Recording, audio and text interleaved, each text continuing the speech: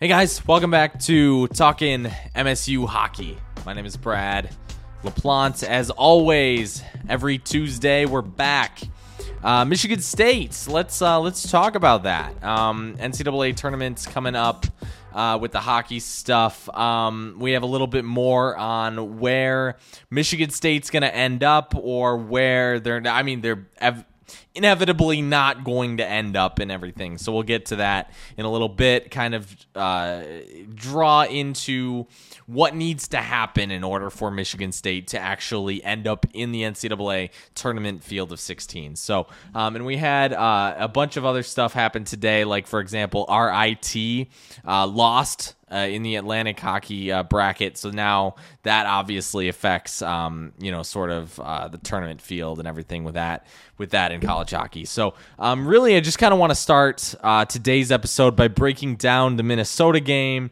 Obviously, Michigan State lost 5-1. Anybody who's casual listener or casual viewer of Michigan State hockey will know that. That's not a great score, right? I mean, if we look back to every single game that Michigan State has played against Minnesota this season, who, by the way, Minnesota is one of the. They are the top team in college hockey right now. I think personally, I could see Minnesota going to the national championship and winning it. So just to give you an idea of where Minnesota's at, they got tons of guys who can go into the NHL right now and end up on a roster spot. So, Jimmy Snuggerud, Logan Cooley, just to name a few, Brock Faber right now. He's got the maturity as a defenseman just to go in there with Minnesota and tear it up, the Wild, But anyway, we look back. Michigan State lost the first game against Minnesota of the season, 5-0, right? At home. It wasn't great. Minnesota scored 3 goals in the third period, made it 5-0. Okay, it wasn't the best. It wasn't great. Then the second game, they ended up losing 6-3, right? Also, then Michigan State went to Minnesota, actually lost 8-0, 2 3-goal periods.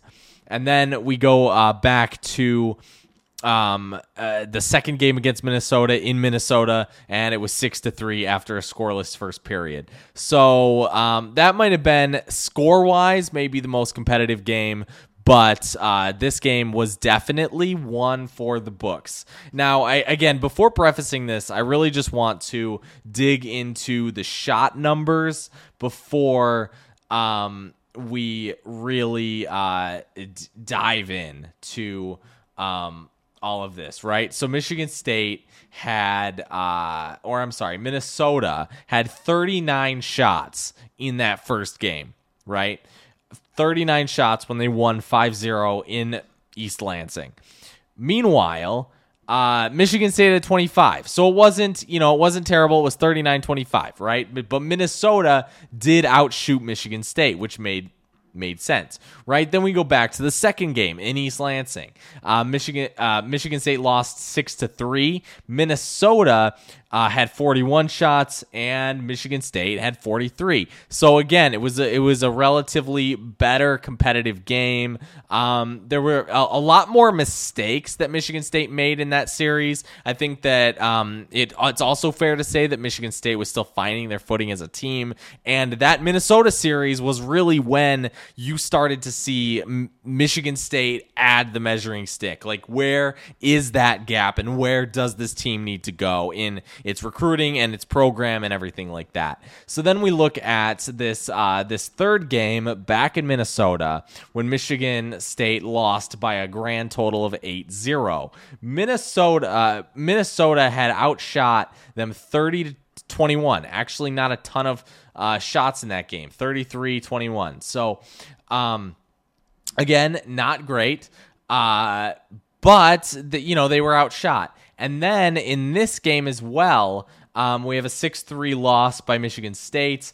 Minnesota with 20 shots, actually, and Michigan State with 29. So in 2 games, Michigan State was actually able to outshoot Minnesota.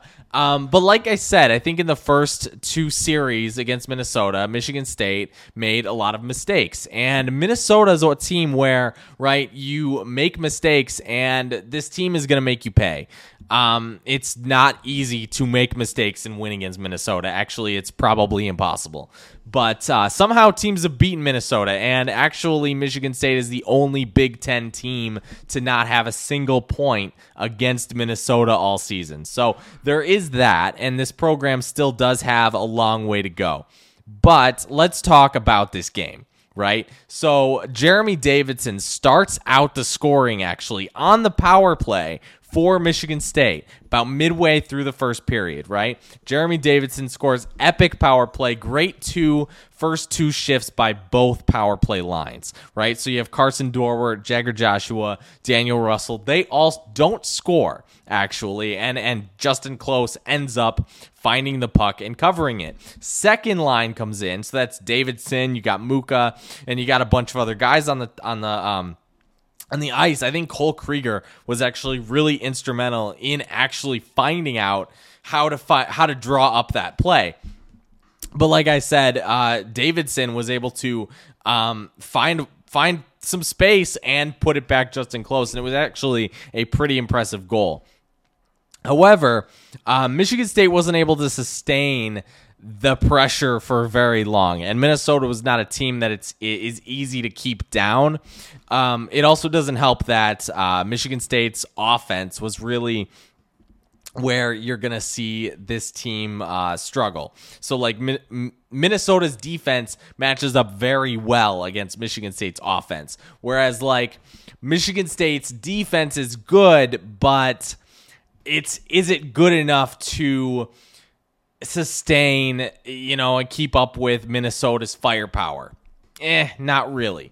So that's kind of where you had that big gap, and Minnesota's just a really good team. But again, Michigan State played a full 60-minute game. I really think that there's not much else you can do, and there's also the fact that, things just weren't going Michigan State's way. You had a situation where the puck was fired in on a bounce, right? And it bounces off the glass behind Dylan St. Cyr, ricochets off of Dylan St. Cyr's back, and finds its way into the net. At that point, what else are you going to do?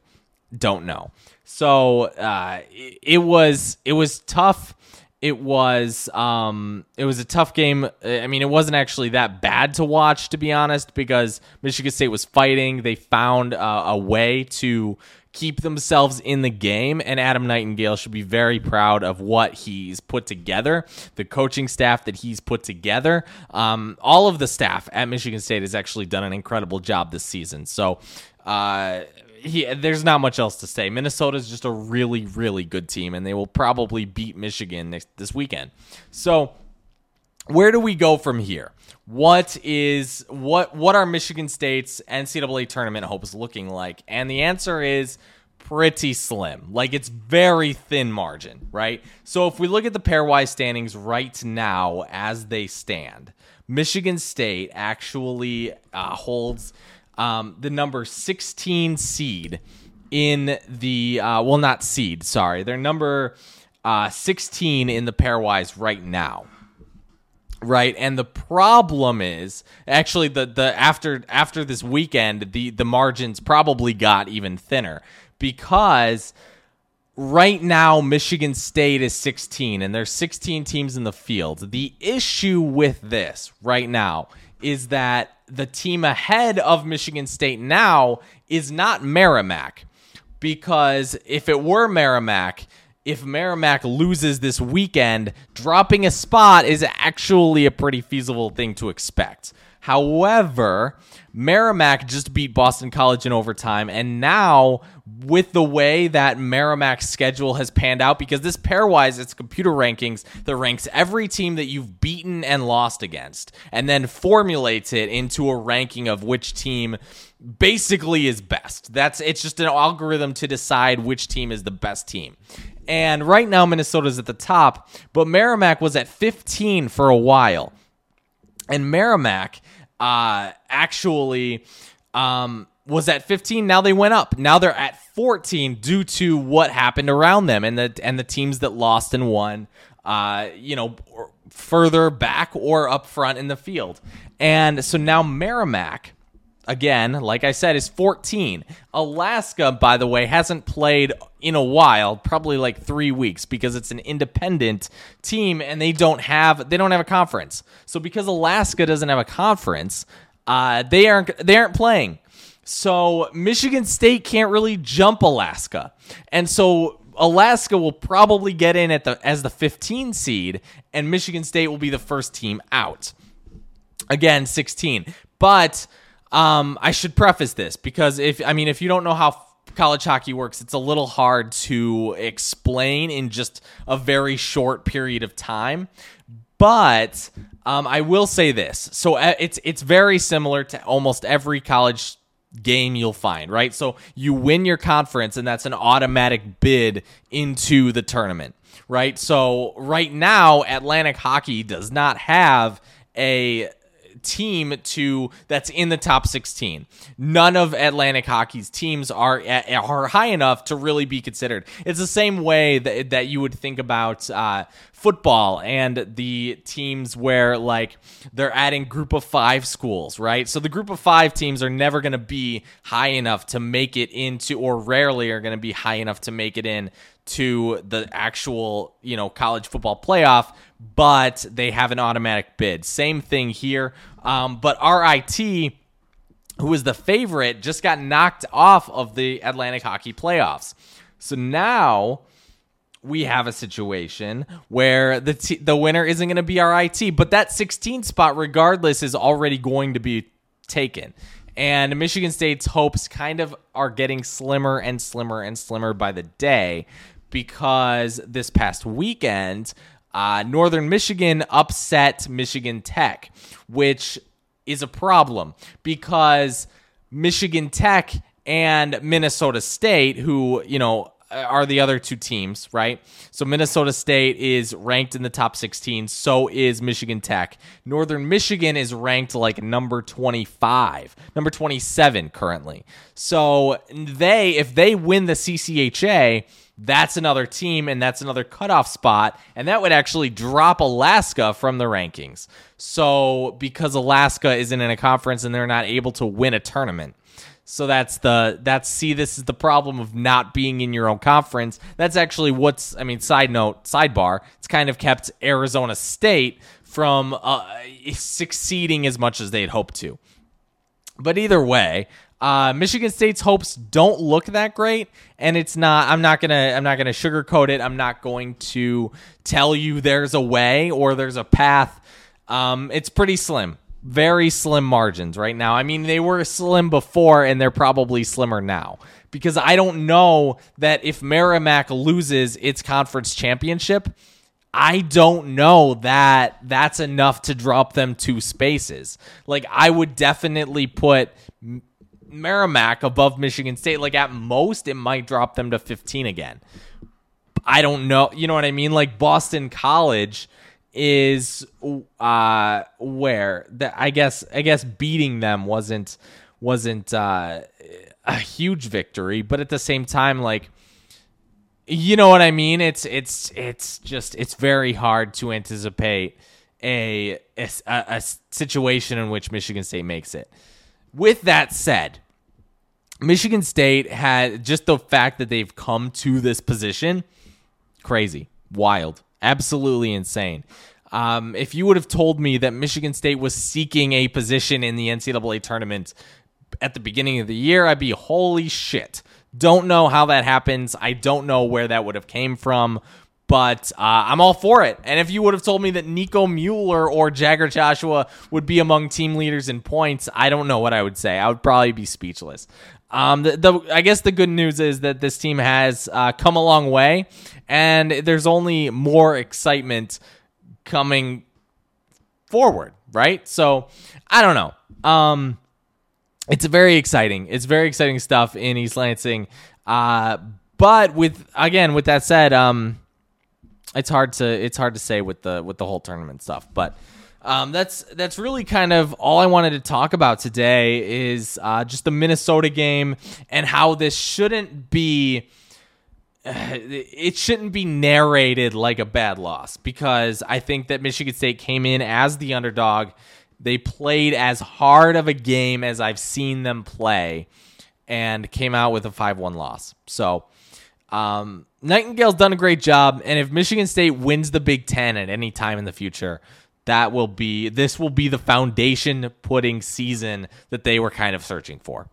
We got lots of stuff planned coming up in the future. Next week, we got a special guest episode, and then I'm not sure where we're going to go from there. But thank you so much for everyone who's listening so far. And subscribe. Do all the things. We're on YouTube. We're on Apple Podcasts, Google, all the stuff. And I will see you guys again in the next one.